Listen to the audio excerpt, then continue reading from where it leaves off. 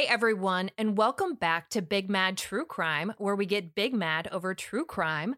I'm your host, Heather Ashley, and today's case is out of Sullivan, Indiana. Small talk sucks, so let's dive in.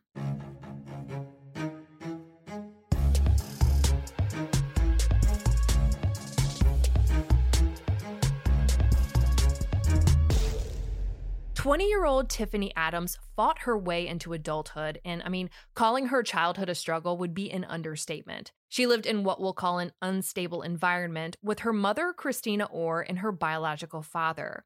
Before her teen years, her biological father passed away, and her mother remarried to a man named Bruce. Bruce took on the role as Tiffany's father without any hesitation at all, and the two became inseparable. So we're going to refer to Bruce as her father throughout this episode because that's what Tiffanie considered him.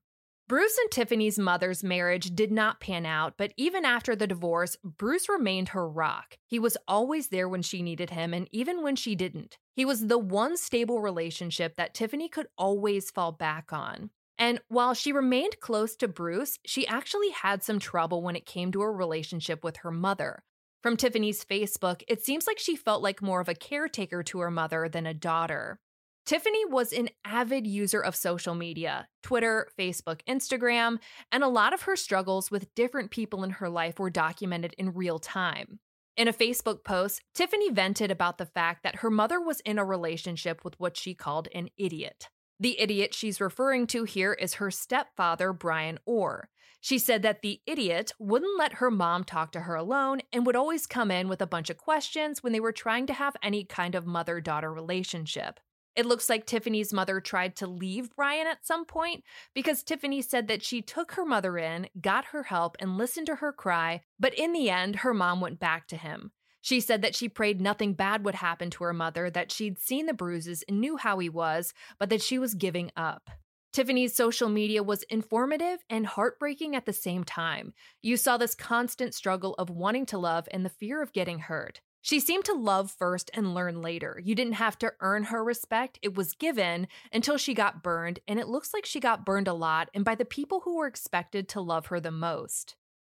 In May of 2014, at 19 years old, Tiffanie surprised her friends by announcing that she was pregnant. She posted a picture of a very positive Walmart pregnancy test.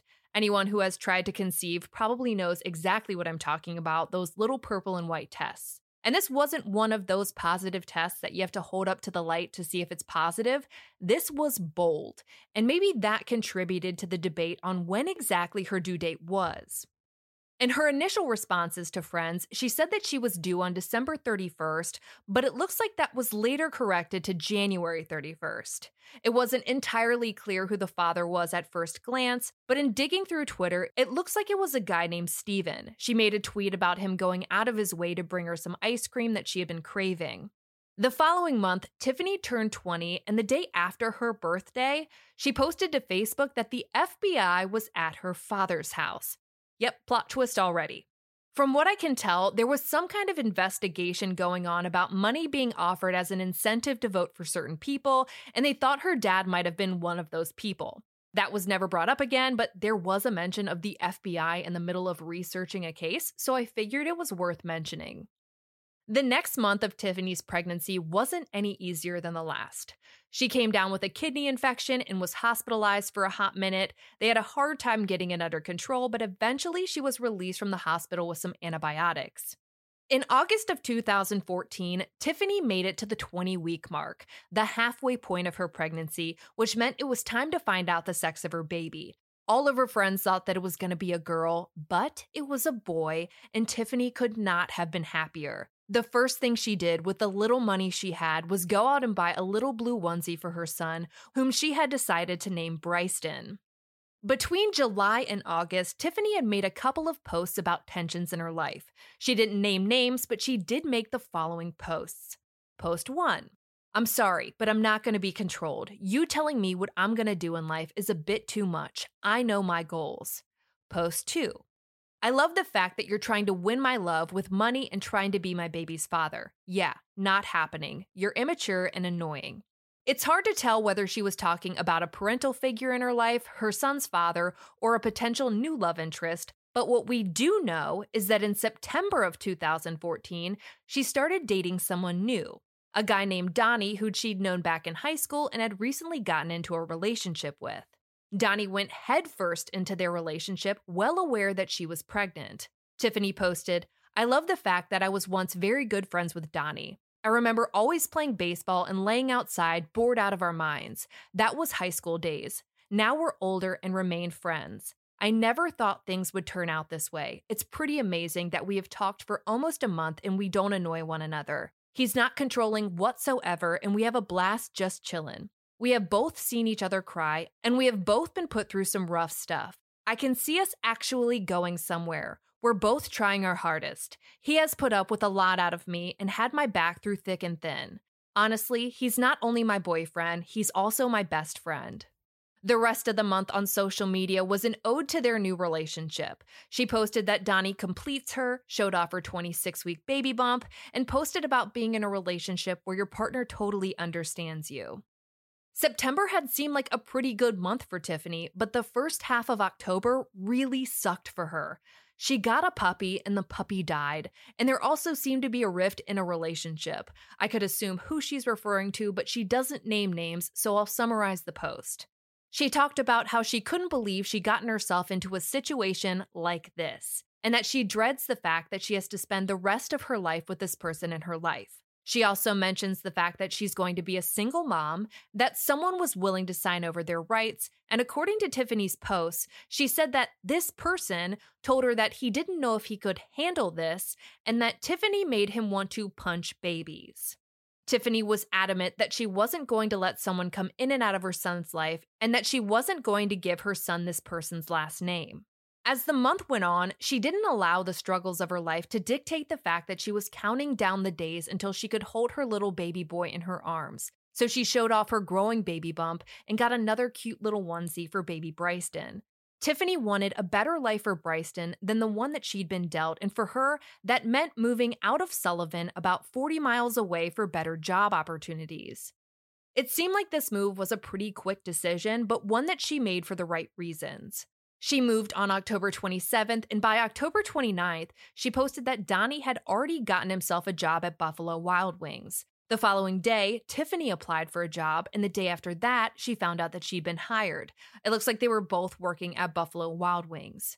This was a new start for Tiffanie, but even though she was only 40 or so miles away from her hometown, she was really missing her family and struggling with the idea of having to learn a new town and feeling like she was a stranger in a new place. However, it does seem like Donnie was doing everything he could to make her feel at home. Tiffanie posted to Facebook that she loved how she and Donnie were able to work the same shift and praised him for spending his off hours taking care of her. I mean, at this point, she was working on her feet all day at around 7 months pregnant, so you know her legs were crying.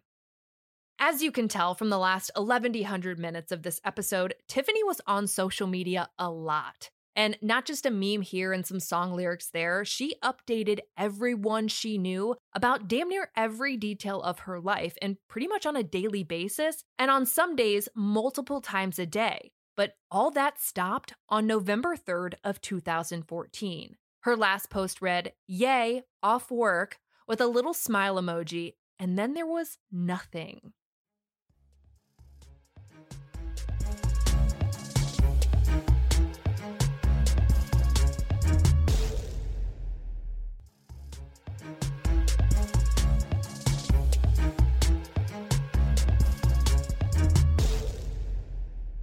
On the morning of October 5th, 2014, a court document on Justia Law states that Tiffany's dad, Bruce, picked up her and her boyfriend from their new place and drove them back to his house in Sullivan. On top of spending time with her family, she planned to pick up some baby stuff for Bryston while she was in town.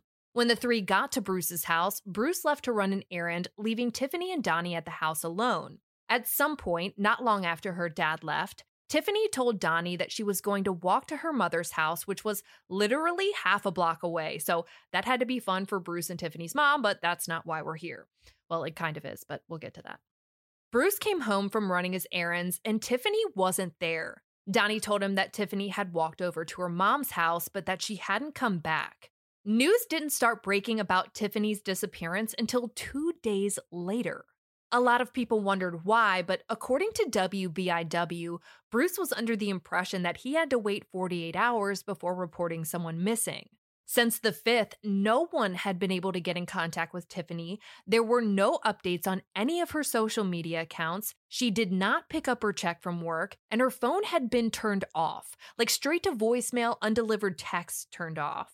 Tiffanie was 7 months pregnant, living in a new place with a new job, trying to build a new life with her new boyfriend and a baby on the way, and she had constantly been in contact with her friends and father up until the 5th. None of this was adding up, and her father knew immediately that something was wrong, and for a brief public moment, it seemed like Donnie did too. The news about her disappearance did start off pretty slow, but according to members of several Facebook groups and pages dedicated to Tiffanie, 6 days after she was last seen, Donnie posted the message, "Please bring my baby girl home. Not please come home, please bring her home." That same day, locals started posting online about the road her father lived on being blocked off by police. As it turns out, a canine unit had been brought in to try and track Tiffany's scent. And they did. According to WBIW, the dogs alerted to Tiffany's scent somewhere between her father's house and her mother's house, but that was really all the information they gave. What confused everyone was the fact that the hit indicated that Tiffanie had been in this particular area sometime within the past 12 to 48 hours, which didn't seem right. Surely someone would have seen her. This was a pretty close-knit area, and everyone locally was well aware that she was missing, regardless of the overall lack of coverage her disappearance had gotten in the media at this point. It didn't make any sense, but they had something, and maybe these dogs just had supersonic go-go gadget noses that worked well beyond their training. It's at this point in Tiffany's case that the rumor mill started flying. There was talk about Donnie being arrested, but very few details had been released, and honestly, most of it was done by word of mouth. But it raised a ton of suspicions, and as far as anyone else knew, he was the last person to have seen her, and now they were hearing that he'd been arrested. Those suspicions were pretty quickly squashed, though, when word of mouth also determined that the arrest had nothing to do with Tiffanie and was allegedly tied to some kind of unpaid bills. After the Donnie hiccup of suspicion, everyone seemed to come together and say that Donnie was being supportive and cooperative and that he was out. It looked like any suspicion on Tiffany's baby's father was also put to rest when posts said that even Donnie said he didn't think he was involved. So who was left? This is when everyone's attention focused on Tiffany's stepfather. Someone who knew Bruce posted to the Tiffanie pages and groups saying that Tiffanie had in fact made it to her mother's house and that she had called him twice after she'd gotten there. He said he couldn't make out what was going on, but said that he'd heard a man yelling in the background, a man that he assumed was her stepfather. And I mean, her stepfather was making weird posts on Facebook. Initial reports had said that Tiffanie never made it to her mom's house, but her dad was certain that he'd gotten phone calls from her while she was there, and according to a screenshot from her stepfather's Facebook, she had. The screenshot of her stepfather's Facebook post said that Tiffanie had been at the house, and while she was there, had told them that she loved them and was moving in with her sister. He then says that Tiffanie walked out of their house and headed back to Bruce's and disappeared. Either Tiffanie made it to her mother's house or she didn't. Both cannot be true. Bruce and Donnie were both adamant that they never saw Tiffanie after she left Bruce's house, and initial reports were that Tiffanie never made it to her mother's house, but Bruce was saying that she had called him from her mother's house and her stepfather was straight up posting on Facebook that she had been there. So the plot thickens, and then it goes silent, and I'm talking nada. The Facebook groups and pages were nonstop, but as far as media coverage, there was almost nothing. I mean, a 20-year-old girl who was 7 months pregnant vanished into thin air and it felt like no one cared, which got some people thinking that maybe the police knew something that the public didn't, which is 100% true 90% of the time. There were 3 main theories. 1, that the police just didn't care and weren't doing anything to find Tiffanie. 2, that the police did care but were holding back information in an effort to not tip off whoever they were looking into. And 3, that Tiffanie had run off on her own because she had open warrants and was worried about getting arrested and missing the first however many months of her son's life. According to WAWV, the police did say that they were hoping when Tiffanie gave birth, they'd be able to trace where she was. All theories were possible because, frankly, no one knew anything. The police weren't saying much, the media wasn't reporting anything new, and Tiffanie was facing some trouble. I couldn't tell you exactly what kind of trouble, but she had her demons. This wasn't a secret, especially considering her upbringing, but none of that made her life or her baby's life worth less than anyone else's. Tiffanie was deeply loved by her father, by her sister, by her boyfriend, by her friends, by the rest of her family, and by her entire community that had really band together on their own to try and get to the bottom of whatever had happened to her and baby Bryceton. Her due date was coming up and they were running out of time. November came and went with no sign of Tiffanie. She didn't show up for Thanksgiving and she didn't reach out to wish her mother a happy birthday, which prompted her mother to speak out to the media. She told WAWV that this was the first time Tiffanie had ever missed her birthday, and that she and Tiffany's stepfather have been looking for answers since the day she went missing. She told the outlet, "I cry when I think about the fact that I haven't been able to watch her stomach grow. She's my baby girl, she's my only daughter." Throughout December, the community in Sullivan came together several times to organize their own search parties. They got together ATVs, searched wooded areas, searched levees, up, down, high, low, they searched it. But there was one thing everyone seemed to notice was missing: the presence of Tiffany's mother.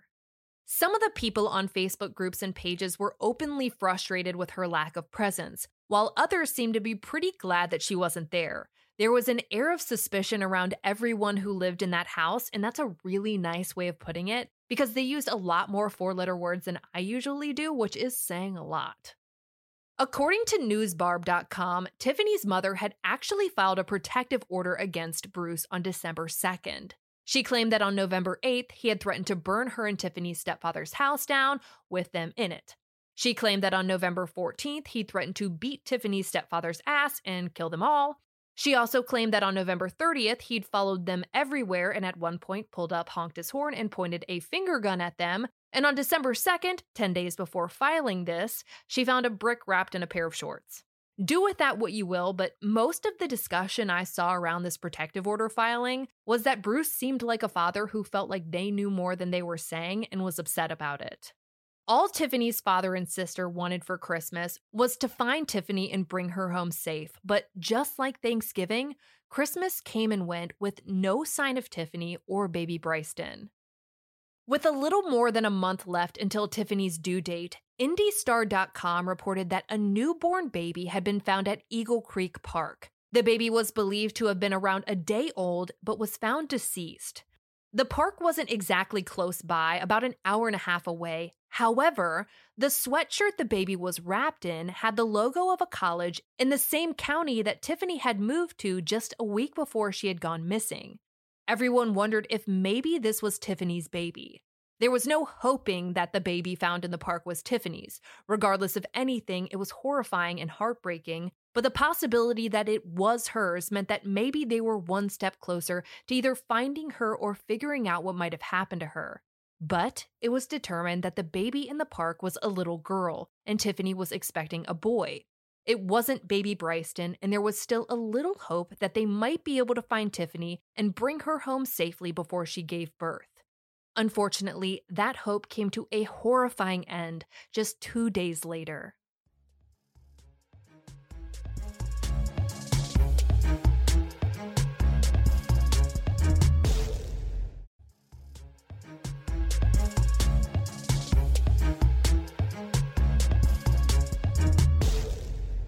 On December 30th of 2014, a document on Justia Law reports that two farmers were harvesting corn in a field in Sullivan when they found a body. It was fully clothed with a red fleece jacket tied in a knot around its neck, with a leaf tied into the knot.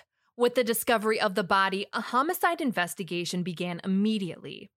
Due to the state of the body, the police couldn't determine who it was, let alone whether or not it was the body of a male or a female. And Tiffany was very pregnant when she went missing, so it seemed unlikely that they wouldn't be able to tell pretty quickly whether or not the body in the field was her, but it was never ruled out.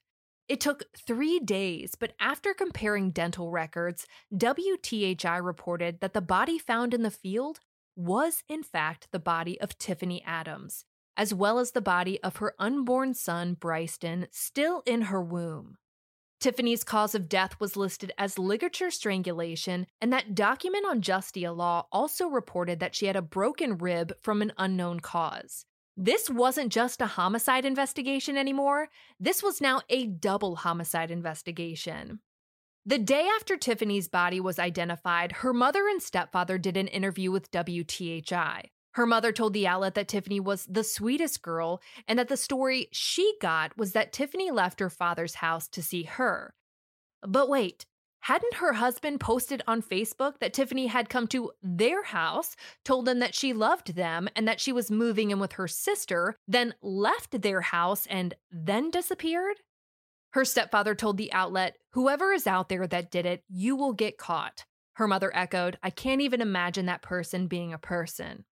Over the next couple of weeks, there was silence, but that didn't mean that the police weren't working their asses off behind the scenes. In fact, any feeling of the police aren't doing their job was completely gone. During a balloon release for Tiffany, the sheriff himself, along with other officers, came and participated. And they didn't just release balloons with the community, they answered any and all questions anyone had. On January 20th, 2015, less than a month after Tiffany's body was found, the waiting ended. The news broke that an arrest had been made and everyone waited anxiously to find out who it was. I mean, everyone thought they had a pretty good idea, but they wanted to hear it for themselves. And when they finally did, it wasn't exactly what they were expecting. The man arrested and charged with killing both Tiffany and baby Bryson was an Orr, the same last name as her mother and stepfather. But it wasn't Brian and it wasn't Christina. It was 32-year-old Jonas Orr, Tiffany's stepbrother. What motive would he have to kill his pregnant stepsister? Well, according to the Tribune-Star, back in 2013, Tiffany had accused Jonas of raping her when he was supposed to be giving her a ride back from a party. According to WBIB, Tiffany's mom said that she was aware of this, and according to the Sullivan Daily Times, Brian said that he was also aware of this allegation. To add to the possible motive here, the Tribune-Star reports that old Jonas Orr decided that just 2 months prior to Tiffany's disappearance, he was going to file a protective order against her. But not just Tiffany, against her, her mother, and his sister, saying that they were all harassing him and accusing him of rape. So not only was Jonas saying that Tiffany was accusing him of rape, so was his stepmother and his sister, all of which he denies, though it smells like a heaping pile of gaslighting with a dash of weaponizing the justice system. If you're trying to get big mad today, after all of this, Brian Orr had the audacity to tell WBIB that the police had the wrong person in jail. Oh, do they, Brian? Police held a press conference that the Tribune-Star did a phenomenal job reporting on. In the press conference, police told the public that a lot of things had occurred throughout the investigation that the public just wasn't aware of. They said they didn't want to show their hand because they'd just be educating the suspect. All facts. Jonas had been the primary suspect in Tiffany's disappearance since the beginning. Nonetheless, they made sure to account for anyone else who could have been involved and ruled them out. They're certain that Brian acted alone when it came to the murder of Tiffany and her baby, but we'll get to some shady shit in a little bit, so hold on to your britches. Over the next year and a half, motions were held, and you know the deal, requests for a change of venue, arguing over what will and won't be admissible. Oh, and they found Tiffany's cell phone. According to the Tribune-Star, it was found at the bottom of Lake Sullivan, just 2 miles away from where her body had been found. And it wasn't just some random search, they'd received information that it might be there. In June of 2016, Jonas's week-long trial began, and it was a fucking doozy. We'll start this out by putting together a timeline of Tiffany and Jonas's day on November 5th, 2014. The timeline comes from bits and pieces reported by newsbarb.com, the Tribune-Star, a court document on Justia Law, WBIW, and the Sullivan Daily Times. A little after 7 a.m. on November 5th, 2014, Jonas borrowed his buddy's Chevy Blazer to drop off his buddy's girlfriend at work. Where this woman worked was less than a mile and a half from where Tiffany's body was found. He dropped her off sometime between 7:30 a.m. and 7:45 a.m. After dropping her off, he took the Blazer back to his own house. He was supposed to drop it back off to his buddy on his buddy's lunch break sometime between 11:35 a.m. and 11:40 a.m. Between 10:54 a.m. and 11:16 a.m., Tiffanie called her mom's phone and her stepfather's phone 4 times. Within that time frame, at 11:15 a.m., Jonas left his house in that Blazer.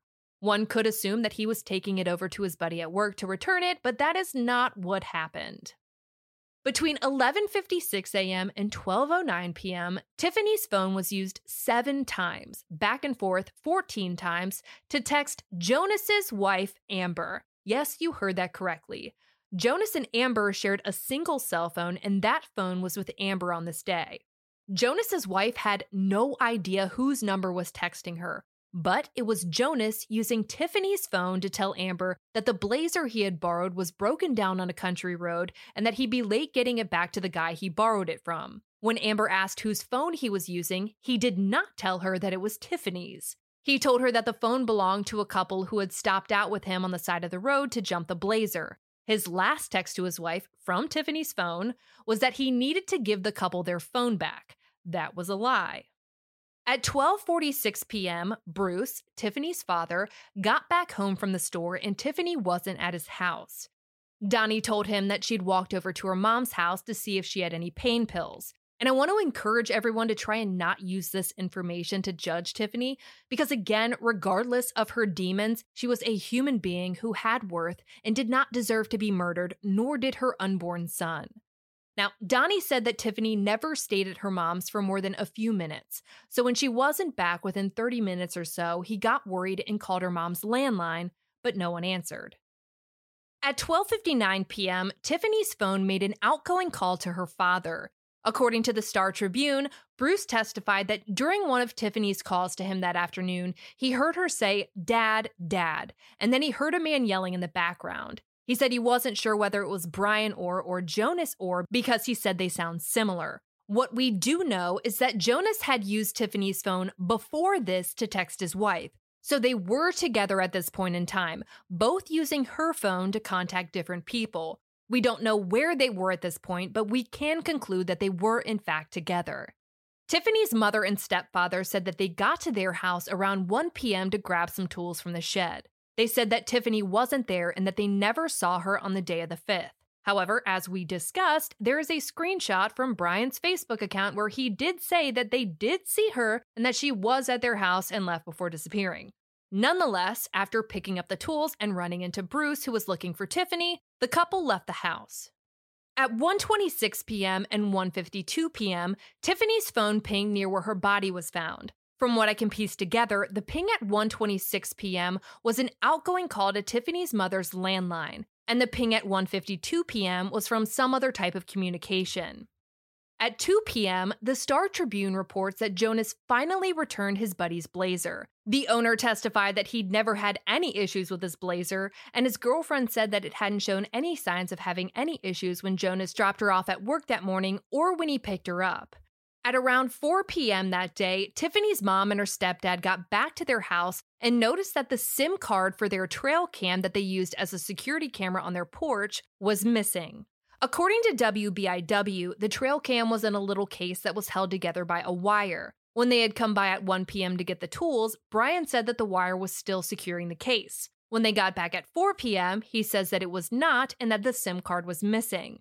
What's interesting is that Bruce testified that he watched Tiffany's mom's house that day and said that he saw Jonas and his wife Amber go to the house and fiddle with something on the front porch. He assumed at the time that it was a light. In that court document on Justia Law, it is confirmed that Jonas and Amber did in fact go to Tiffany's mom's house together that afternoon. So I have several questions. The following morning, the morning of November 6th, Brian Orr contacted his son Jonas, telling him that the trail cam's SD card was missing. Jonas and Amber then went over there again and replaced it. I know that timeline was a lot of information to take in, but all of it was important, and I didn't want to leave anything out. During testimony, which a lot of it was covered in the timeline, the prosecution talked about two statements that Jonas had made when questioned about Tiffany's disappearance. The first time he was questioned, very early in the investigation, Jonas told police that he hadn't seen Tiffany since September of 2014, 2 months before she went missing. However, the second time he was questioned, January 20th of 2015, the day he was arrested, he told the police that he had seen Tiffany the day she went missing, but that he'd picked her up in that blazer and dropped her off in Linton. Yeah, okay.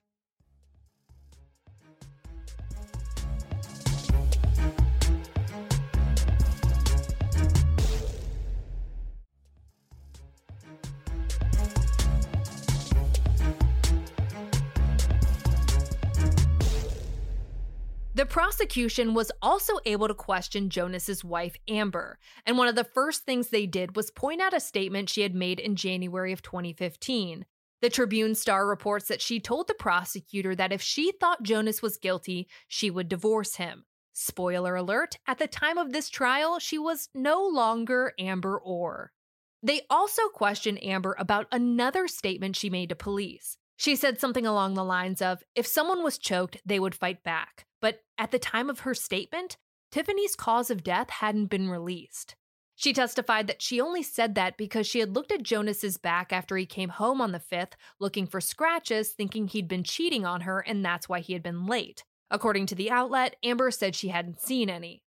An inmate that was in jail with Jonas was also called to the stand.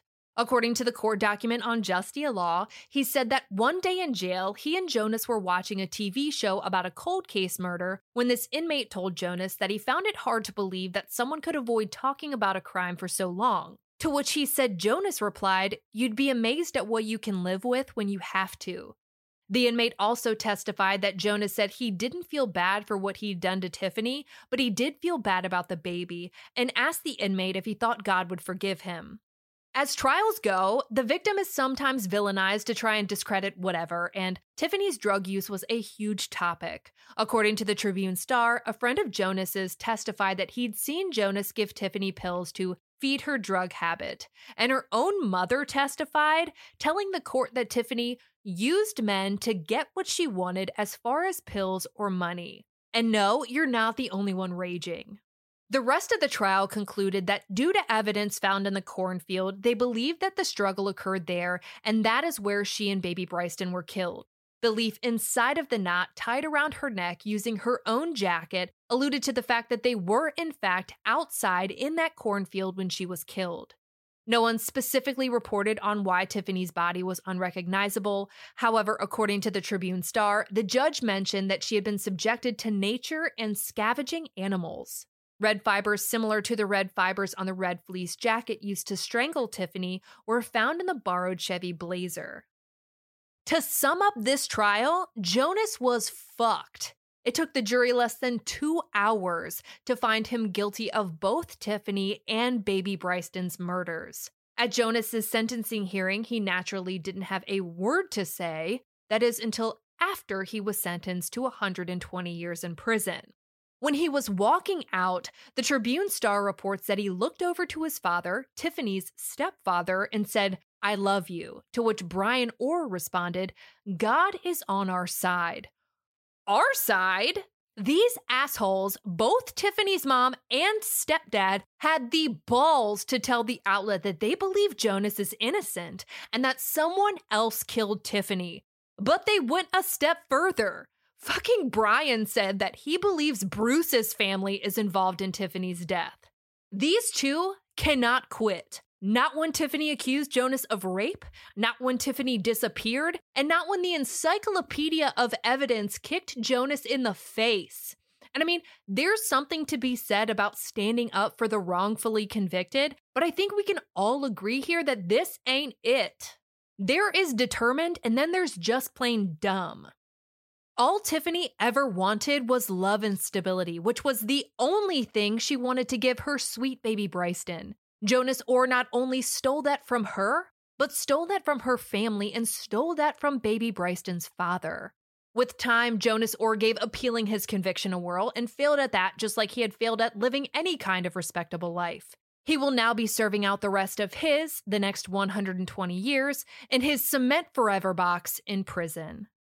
For all photos pertaining to this case, check out Tiffany's highlight at the top of my Instagram profile at @TheHeatherAshley, and join me there tonight at 9 p.m. Eastern, where you go live with me and we talk about today's episode and any other true crime cases on your mind. If you like your podcast ad-free, head over to our Patreon at patreon.com/BigMadTrueCrime, where for just $1 whole a month, your episodes are totally ad-free. If you need more episodes in your life for just $5 a month, you get a bonus episode on the first Monday of every month. All your episodes are ad-free, and you'll also receive a forever discount code for all Big Mad True Crime merch. And of course, anytime you sign up, you get instant access to all previous bonus episodes. I'll be bringing you a brand new case a week from today, and I cannot wait. But until then, we out.